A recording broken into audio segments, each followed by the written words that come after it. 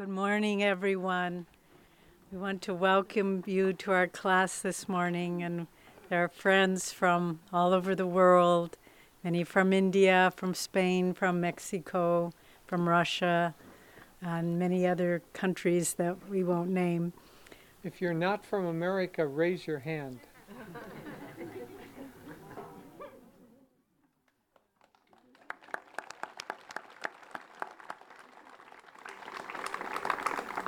Thank you for joining us in this World Brotherhood community. Well, we just wanted to start off. Jyotish will begin giving the main part of our talk, and then I'll follow. But we wanted to share a little bit of news about Swamiji, because I know we're all concerned. He wasn't able to stay for the concert last night. He's doing a little better this morning, and I really feel, we asked him, Swami, what do you think is going on? And he said, tapasya, austerity. He's just, for the rest, for all of the Ananda movement, for the work that we'll be launching in Los Angeles, for so many things that he's doing. So yes, it manifests in a physical way, but I think primarily in the lives of great saints, their bodies are really just battlefields between light and darkness. And I think that's what we see going on. And so it's so important to someone, I don't know if Richard Salva is here today, but he had a very good visualization and a way to pray for Swamiji. He said, don't just pray for, see him surrounded in light, but then surround him in a second protective aura. And this is an aura that's composed of all of our love and good wishes for him, that he may be impervious to any negative energy, any adverse forces that may be coming towards him. So as he walks in the light of God and Guru, he'll be with us during other events, but just add your protective aura and energy around him, and this way we're all united in that wonderful mission that Swami has come in to do.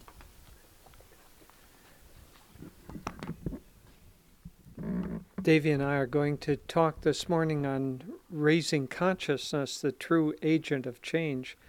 I thought I'd start a little by giving the kind of global context that we're working with. I want to talk just very briefly about the yugas.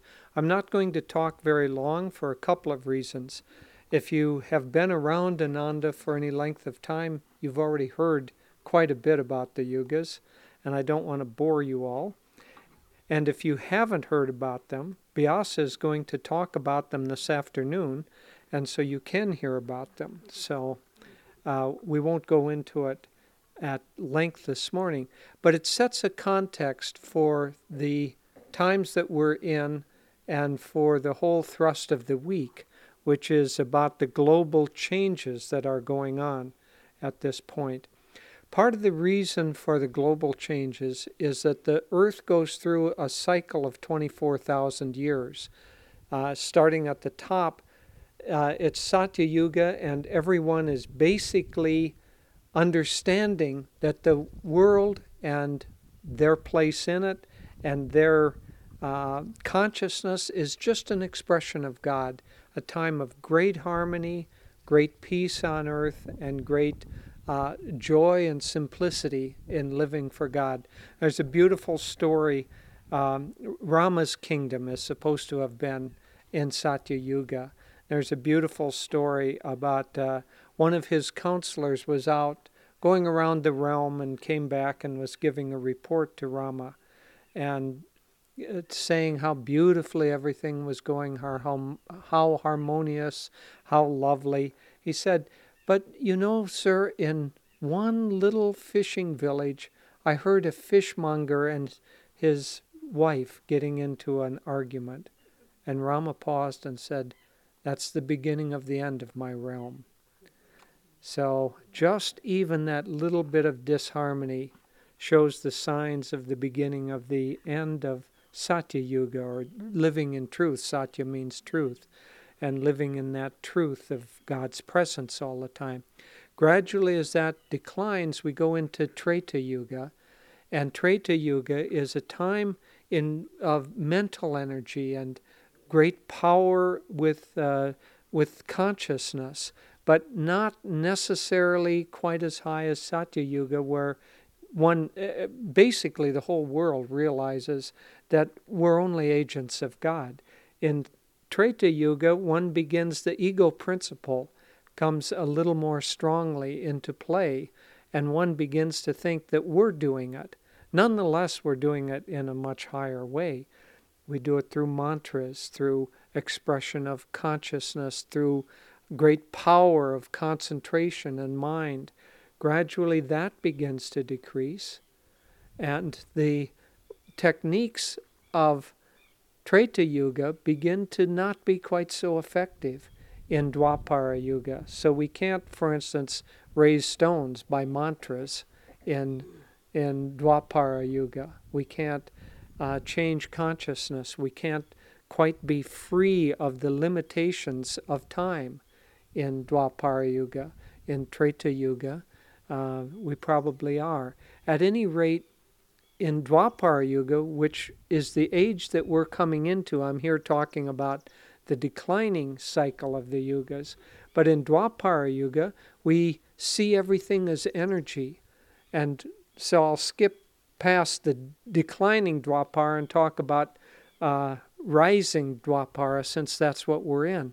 Since about 200 years ago, 150 years ago, we've entered into Dwapara proper. And you can see the enormous changes that have come in that amount of time. One of the keys of Dwapara Yuga, it's the age of energy, but it's also the age in which we will overcome the delusion of space. And even in little ways, you can pick up a cell phone. I hope you don't do it during class. Pick up a cell phone, hit a speed dial number, and talk to somebody. And you don't know where in the world they are when you're talking with them. In fact, they may be trying to hide where in the world they are when you're talking with them. We heard a charming story because our ashram in India is in Gurgaon, and Gurgaon is a center for a lot of the call centers. So if you call Texas Instrument or Dell Computer, you are quite likely to get somebody in Gurgaon talking to you. They have classes every morning in how to speak with an American accent. And they'll prep so that they'll know what the weather is in the various places. So if you're calling from Texas, they'll be able to say, "Oh yeah, it's hot here in Dallas." At any rate, one of our friends was having a kind of a conversation, a help for their computer. And so at the end of it, the person on the other end of the line, who sounded like they were in Texas, asked for the name. And our friend said, "Nirmala," and said, "Oh, Nirmala, I am in Gurgaon. How are you doing?"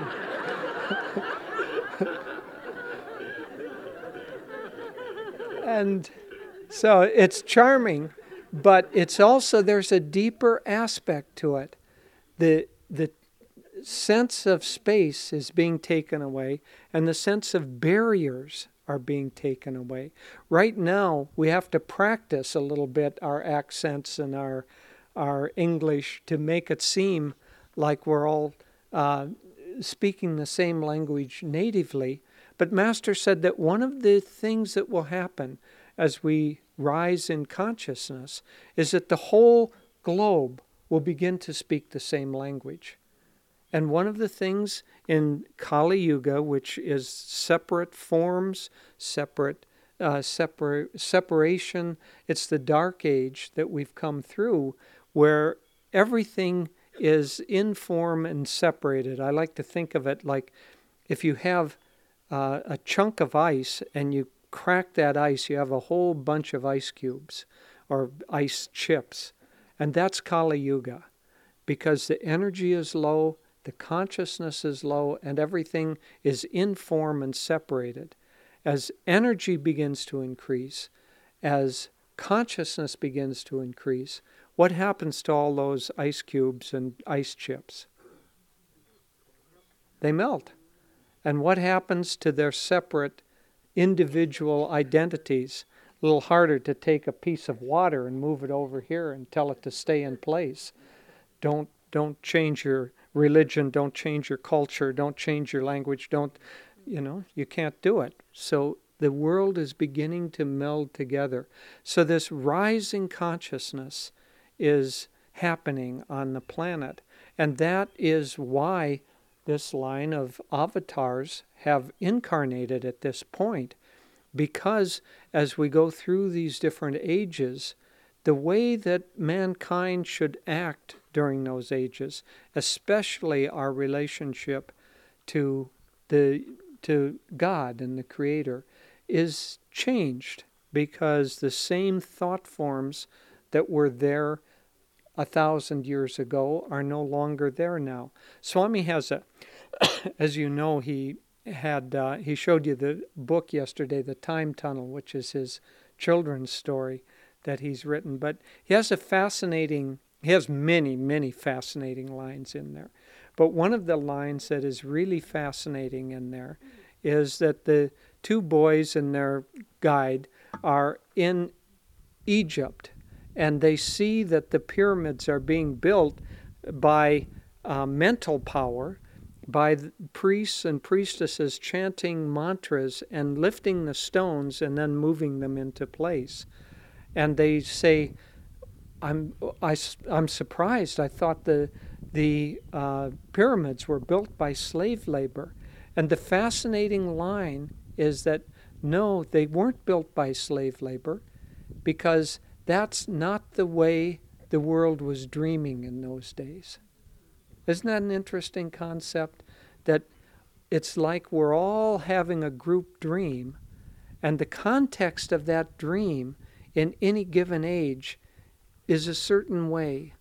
And it's very, very hard to get outside the matrix of that dream that we happen to be in any given age. So what we take as being very natural now would be magical to a person of Kali Yuga, and stupidity to a person of higher Dwapara Yuga or Treta Yuga. But for us, it seems not only natural, but because we're in a rising consciousness, it seems better and bigger and the epitome of all human thought.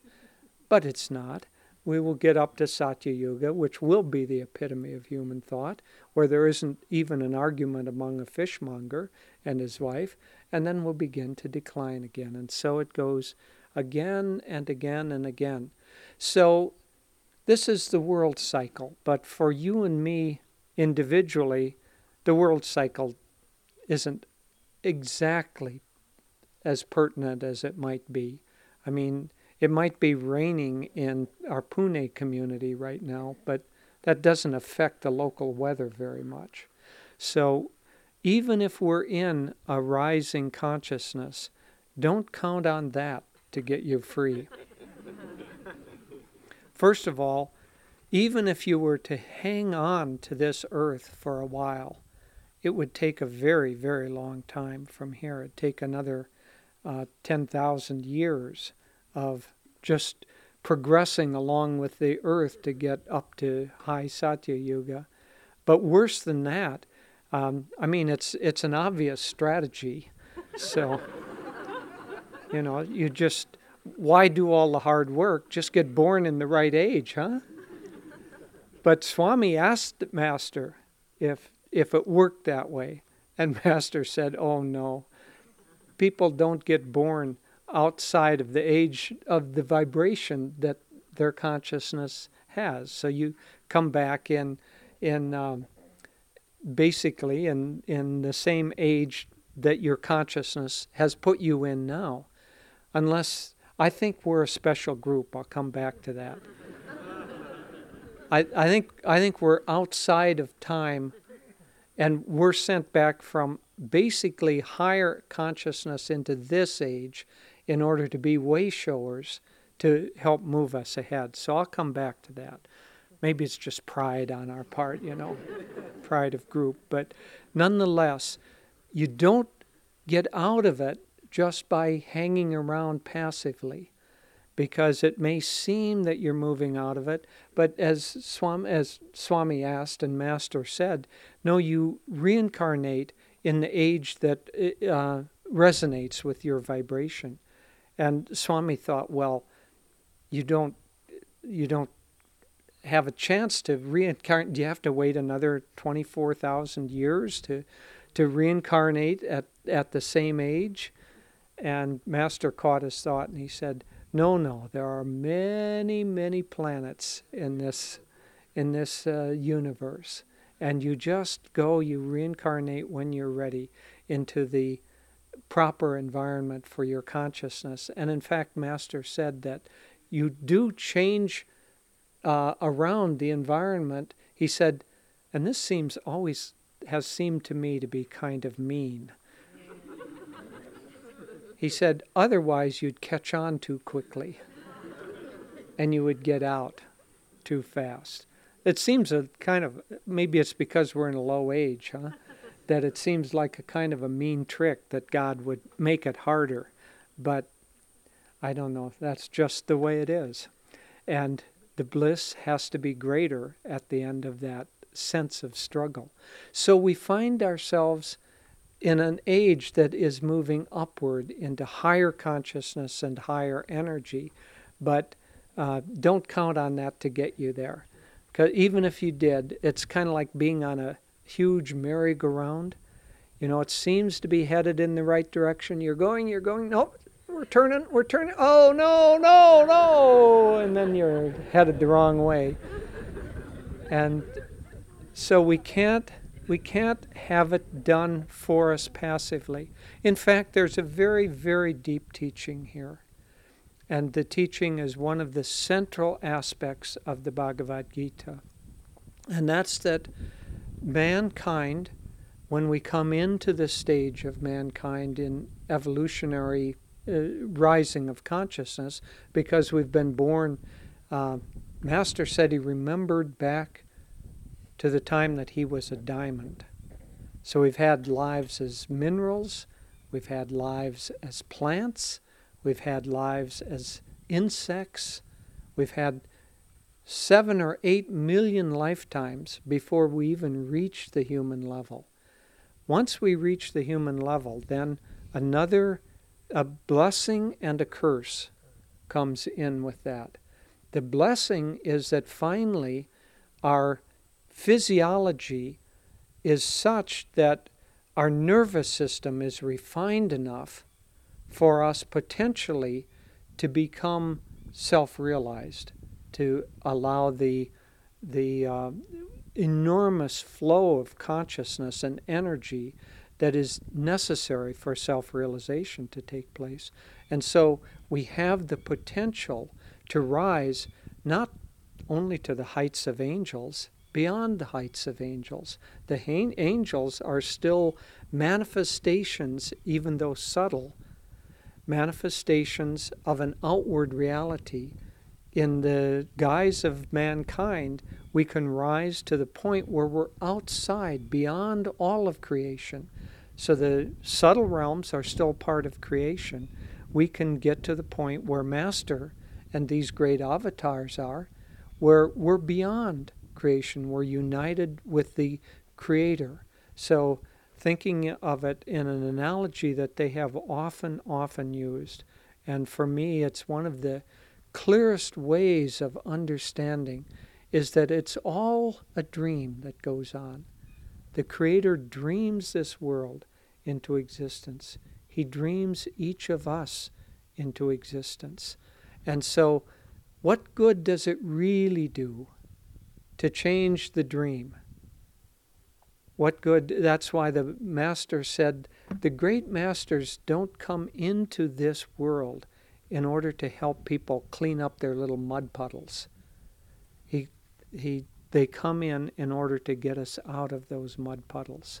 So they don't respond very much to the prayers. If you're a sincere devotee, they don't respond very much to the prayers of fix this, or give me a parking place, or those kind of petty prayers that are just as somebody said, mucking around in Maya. We can keep that dream state and change the pieces, change the puzzle, change the appearance, but really not make much progress at all. That's not what they're here for. They're here to help us raise consciousness and get out of Maya altogether.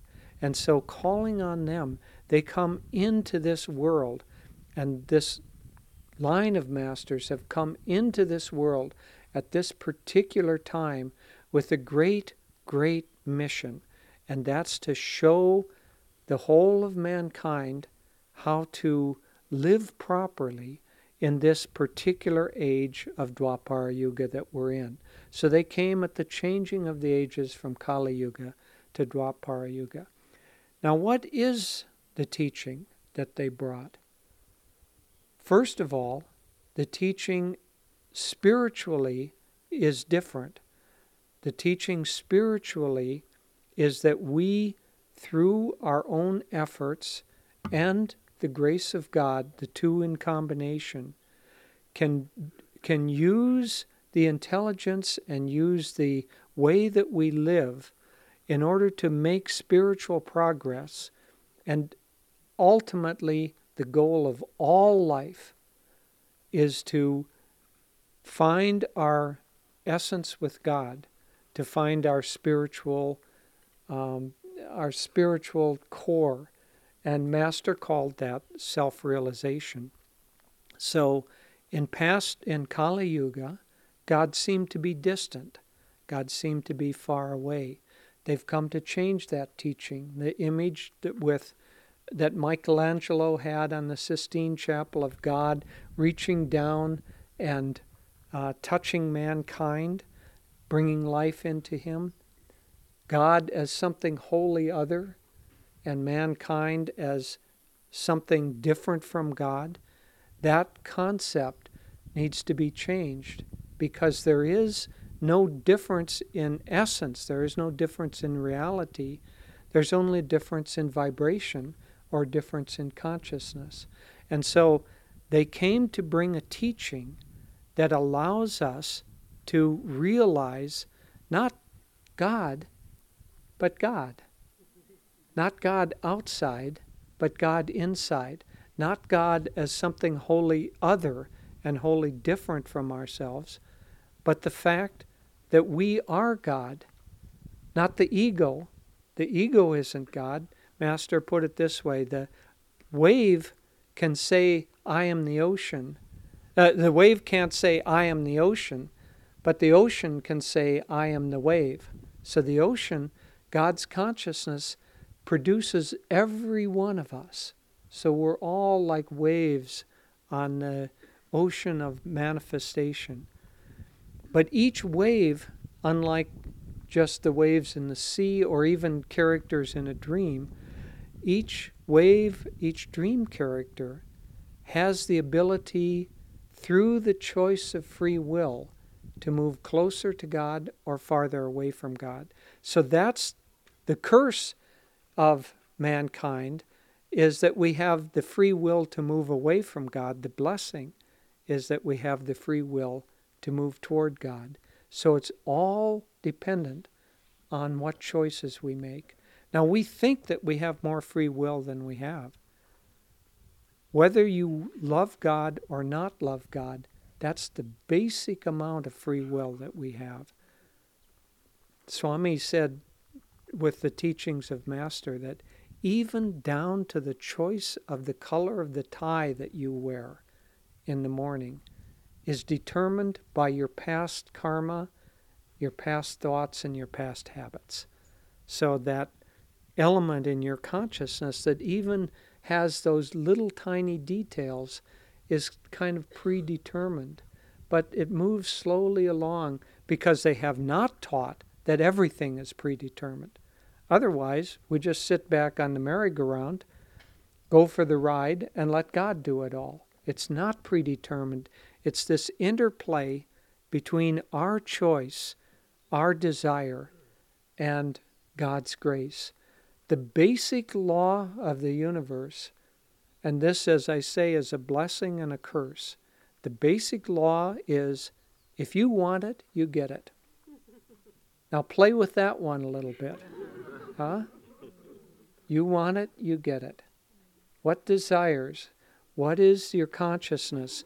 What Master said, that every one of us has a kind of a silent tape that's running in our mind. He called it a silent prayer. So that we might be sitting in meditation, group meditation, doing a chant saying, I want only thee, Lord, I want only thee. And we're thinking in the back of our mind about whether the market is going to go up or down today, because I don't know whether I should sell Microsoft and buy, I don't know, Google or something, So in the back of our mind, or we've got another prayer going. Oh, I wish I could just find that perfect soulmate that I've been looking for. I thought the last 4 might have been that perfect soulmate, but wasn't true. Now, if only I could find, so we've got that silent prayer. We all have silent prayers going.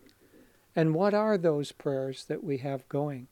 Gradually, we find through a lot of experience and, in fact, a lot of suffering, that whatever that silent prayer is that we have going, if it isn't for God, it does not end up in happiness, doesn't end up in the happiness that we seek. That's why we have those crazy little prayers that go on and on and on. Not because we think that they're stupid, not because we know that something is wrong very clearly. We might have a little vague idea, but some part of us still thinks that if we achieve that goal, it will result in our happiness. And we have to go through lifetime after lifetime. Remember, Swami said, some days of Brahma, days and nights of Brahma. We go through lifetime after lifetime, chasing a dream, catching the dream, finding that the dream is a nightmare, and thinking, well, I better get another dream. And we do that. And a lot of times it's just variations on a theme.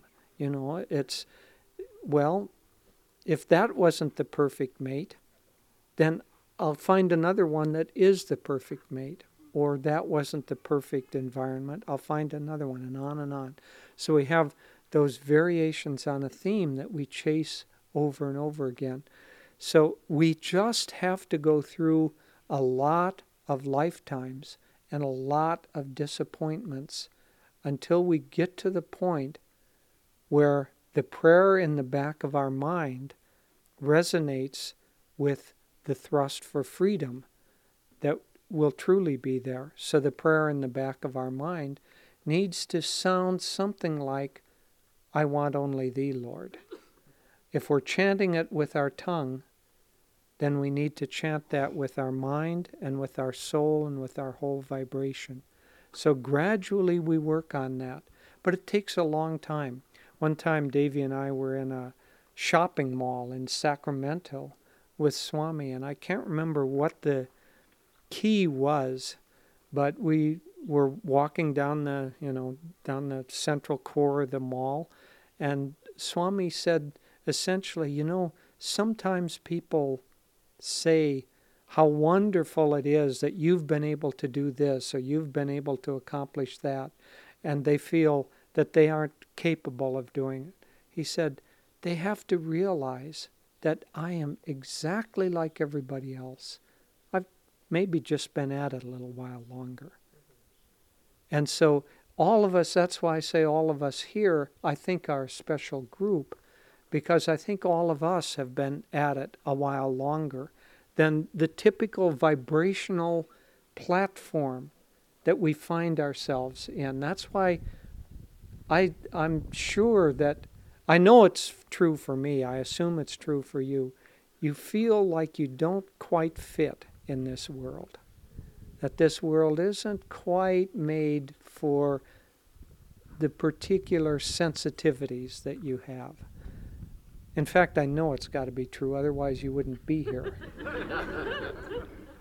So we all feel that, but in fact we feel it not just in a passive way, because a lot of people feel that the world isn't quite satisfying to them.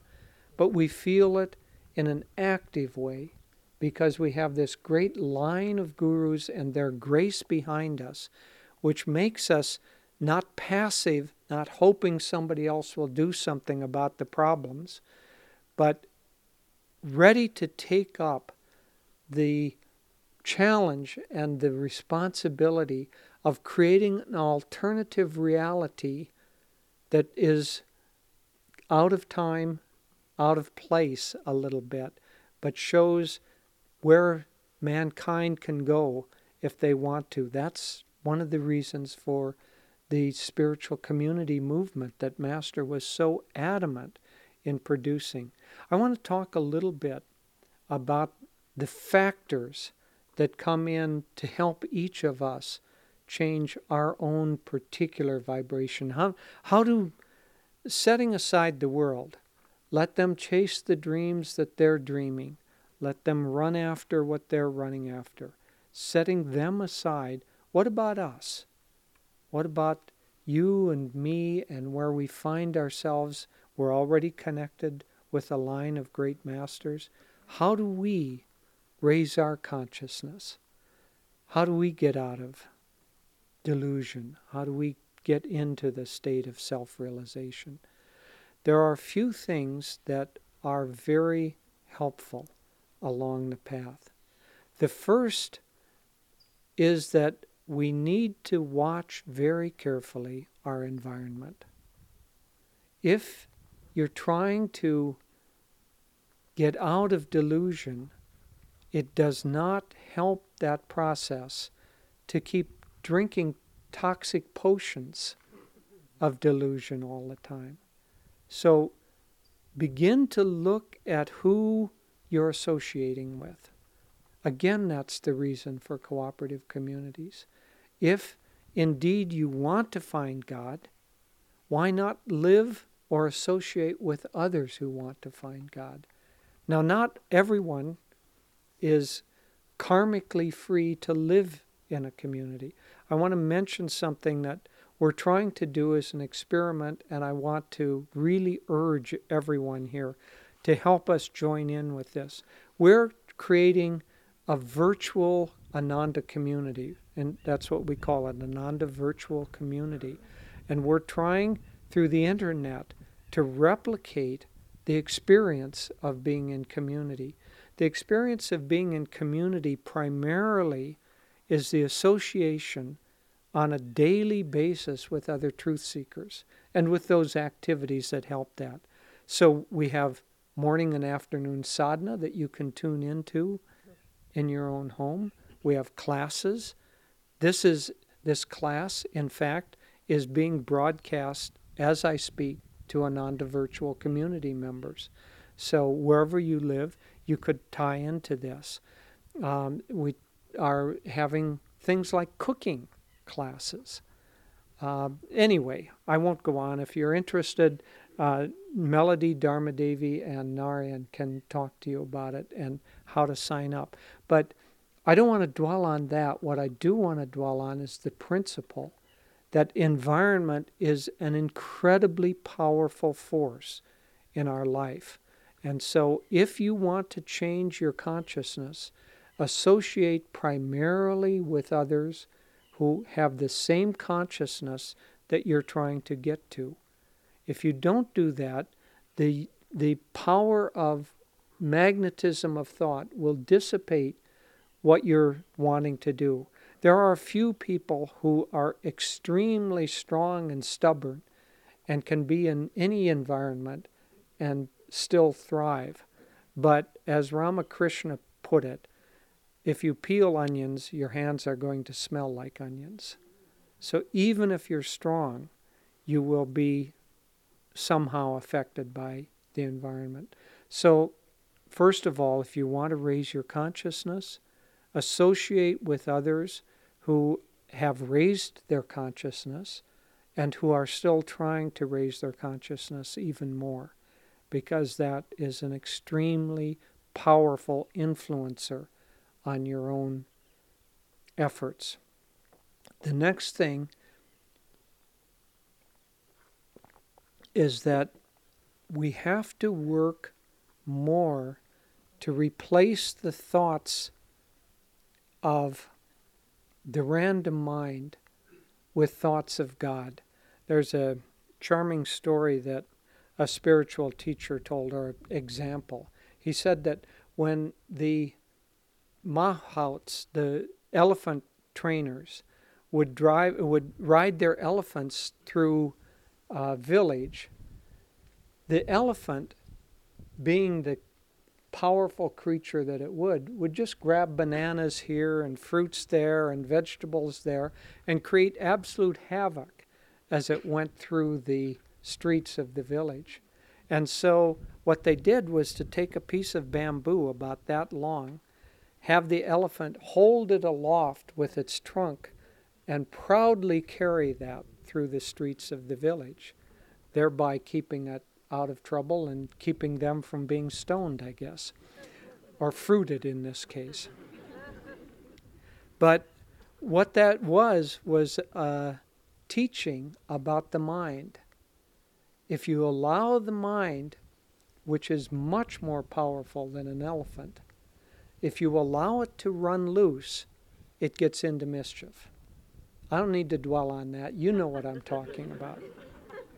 And so you need to give it a little chunk of bamboo to dwell on. What is that chunk of bamboo? One shape of that bamboo is constant chanting, japa as it's called in Sanskrit, to keep in your mind a mantra going all of the time. What's a good mantra? I asked Swami that because some of my friends, when I was getting on the path early on, had gone and they'd gotten these long mantras to repeat.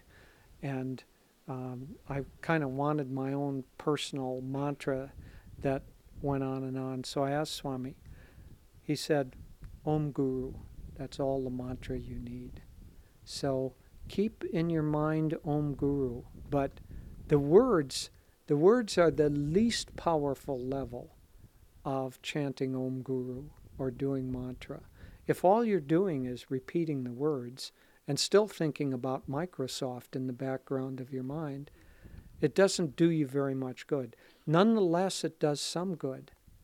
Think of it this way, that when you're in a house and there's Om Guru playing on the stereo, that's a whole lot better than a lot of other things that could be playing on the stereo, right? You still may be going about your own business, but even if you're not even conscious of it, it's still a powerful technique. One of the reasons that we have a friend who spent many, many years with Anandamoy Ma, and one of Ma's main teachings is the repetition of God's name, as Swami was talking about yesterday, repetition of God's name. And she said, repeating God's name, especially doing it consciously, is like pouring boiling water down a snake hole. She said, at first, all the snakes will come out. So you keep doing that, and some people may find, I don't know, upset or anger or things like that. There will be resistance. Your ego will resist that pouring of the boiling water down the snake hole. But keep doing it. Keep doing it over and over and over again. And gradually it begins to drive out of your mind those thoughts that pull you downward. Here we're talking about how to raise consciousness. We have elements that pull consciousness down and elements that raise it up. This is one of those elements that not only raises consciousness, but suppresses the tendency of the mind to go into negative thoughts. The same kind of thing as the remembrance of God in any way. So chanting is one way. Thinking of Master and his eyes and having him walk by your side, if you can get that concept in your mind and keep repeating it over and over, it becomes extremely powerful. I'm going to end talking about attunement. But Master said that if you want to attune yourself to any saint, he said it isn't enough just to think about them once in a while. He said, meditate powerfully with deep concentration for many days at a time on that saint, especially visualizing their eyes and drawing their consciousness into you. Consciously draw their vibration and attunement into your mind. And that then, if you do that with enough power and enough magnetism, you will find that the vibration of that saint will come in and begin to affect your consciousness. God is a silent guide. Master is a silent guide that is always there potentially for us. As Master said, for those who think me near, I will be near. So think Master near, or think God near. I read something just a couple of months ago by a great Christian mystic and saint, Frank Laubach, and he called it a game with minutes. And what he did was he challenged a congregation. This was during a church service. Challenged a congregation during the hour-long service to think of God at least once each minute during that service. And he had people write down on a piece of paper how well they did with that little exercise. And it went all the way from no thought whatsoever about God during that time. Somebody had to be honest to write that down. To some who thought about God every minute, at least once every minute during that hour-long service. But he said, try to do that periodically, to get it even 5 minutes at a time, or a little bit longer, 10 minutes at a time. Challenge yourself to bring your mind back to God at least once a minute during that time. What we're trying to do here is we're trying to do those activities that change the conscious flow of our thoughts from just mischief or worldly misdirections, or even just kind of random thoughts. Not like, I don't know, thinking about a project is bad at all. We have to do that. But if that's our only diet, it doesn't lead us to self-realization. We have to keep awakening ourselves to that. So there are a whole variety of practices. Holding your mind very powerfully at the spiritual eye. Master said that's one of the fastest methods of growth of all. All of these different methods help us raise our consciousness and stay in the presence of God. It's very, very important to do that. But I want to conclude with, just before I left to come, I asked Master, prayed to Master, to give me something to say. I prayed desperately with that one. To give me something to say, and opened the autobiography randomly. And I came upon the passage where he was talking about Lahiri Mahashaya said that the solution to everything in the world, to everyone's problems, is Kriya Yoga. And that's what this group of masters most specifically and most deeply brought, was the science of Kriya Yoga and that which goes with it. And then it went on to say that we don't have to change our outer relationship to God. He said, let Muslims go down on their knees and pray toward Mecca 4 times a day. Let Hindus pray to their God 4 times a day. Let Christians pray to Jesus 4 times a day. They don't need to change that, but the practice of Kriya Yoga will change them. The most powerful thing of all is to get in attunement with Master or with your chosen guru, your chosen line that has incarnated and reached out to you with the power of God, the grace of God, to bring you back. See, you are not different from God. You are God, just in sleeping form. And the connection with the guru, he comes into this dream world in order to awaken us back to our true reality. So we don't have to change in order to find God.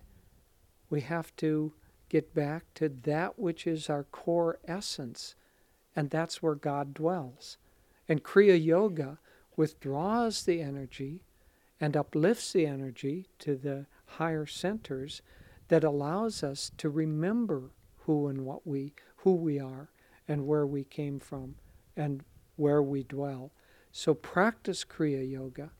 Master said that a single practice of Kriya Yoga is worth a year of living. I just wrote a little blog on this. If you're interested and if you're a Kriyaban, you can go and read it. But the mathematics is pretty simple. Imagine this, that if you do, what's a normal lifetime? 84 years, 85 years nowadays? So it's not hard to do 85 Kriyas a day. A single meditation gives you an entire life of normal living. You do that for 365 days, you got 365 lifetimes that you don't have to reincarnate. Do that for 40 or 50 years, you got like 25,000 lifetimes that you don't have to reincarnate.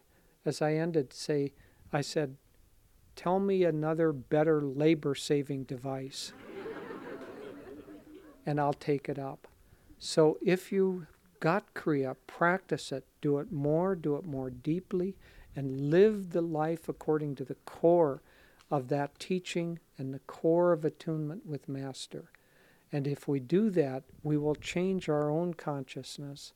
And because we have grouped together and we have the grace of Master and this line of gurus behind us, we have the potential not only to change our own individual consciousness, but the great, great blessing to help at the same time provide an example and a model that will uplift world consciousness and move the lives of millions and millions of people into a better place.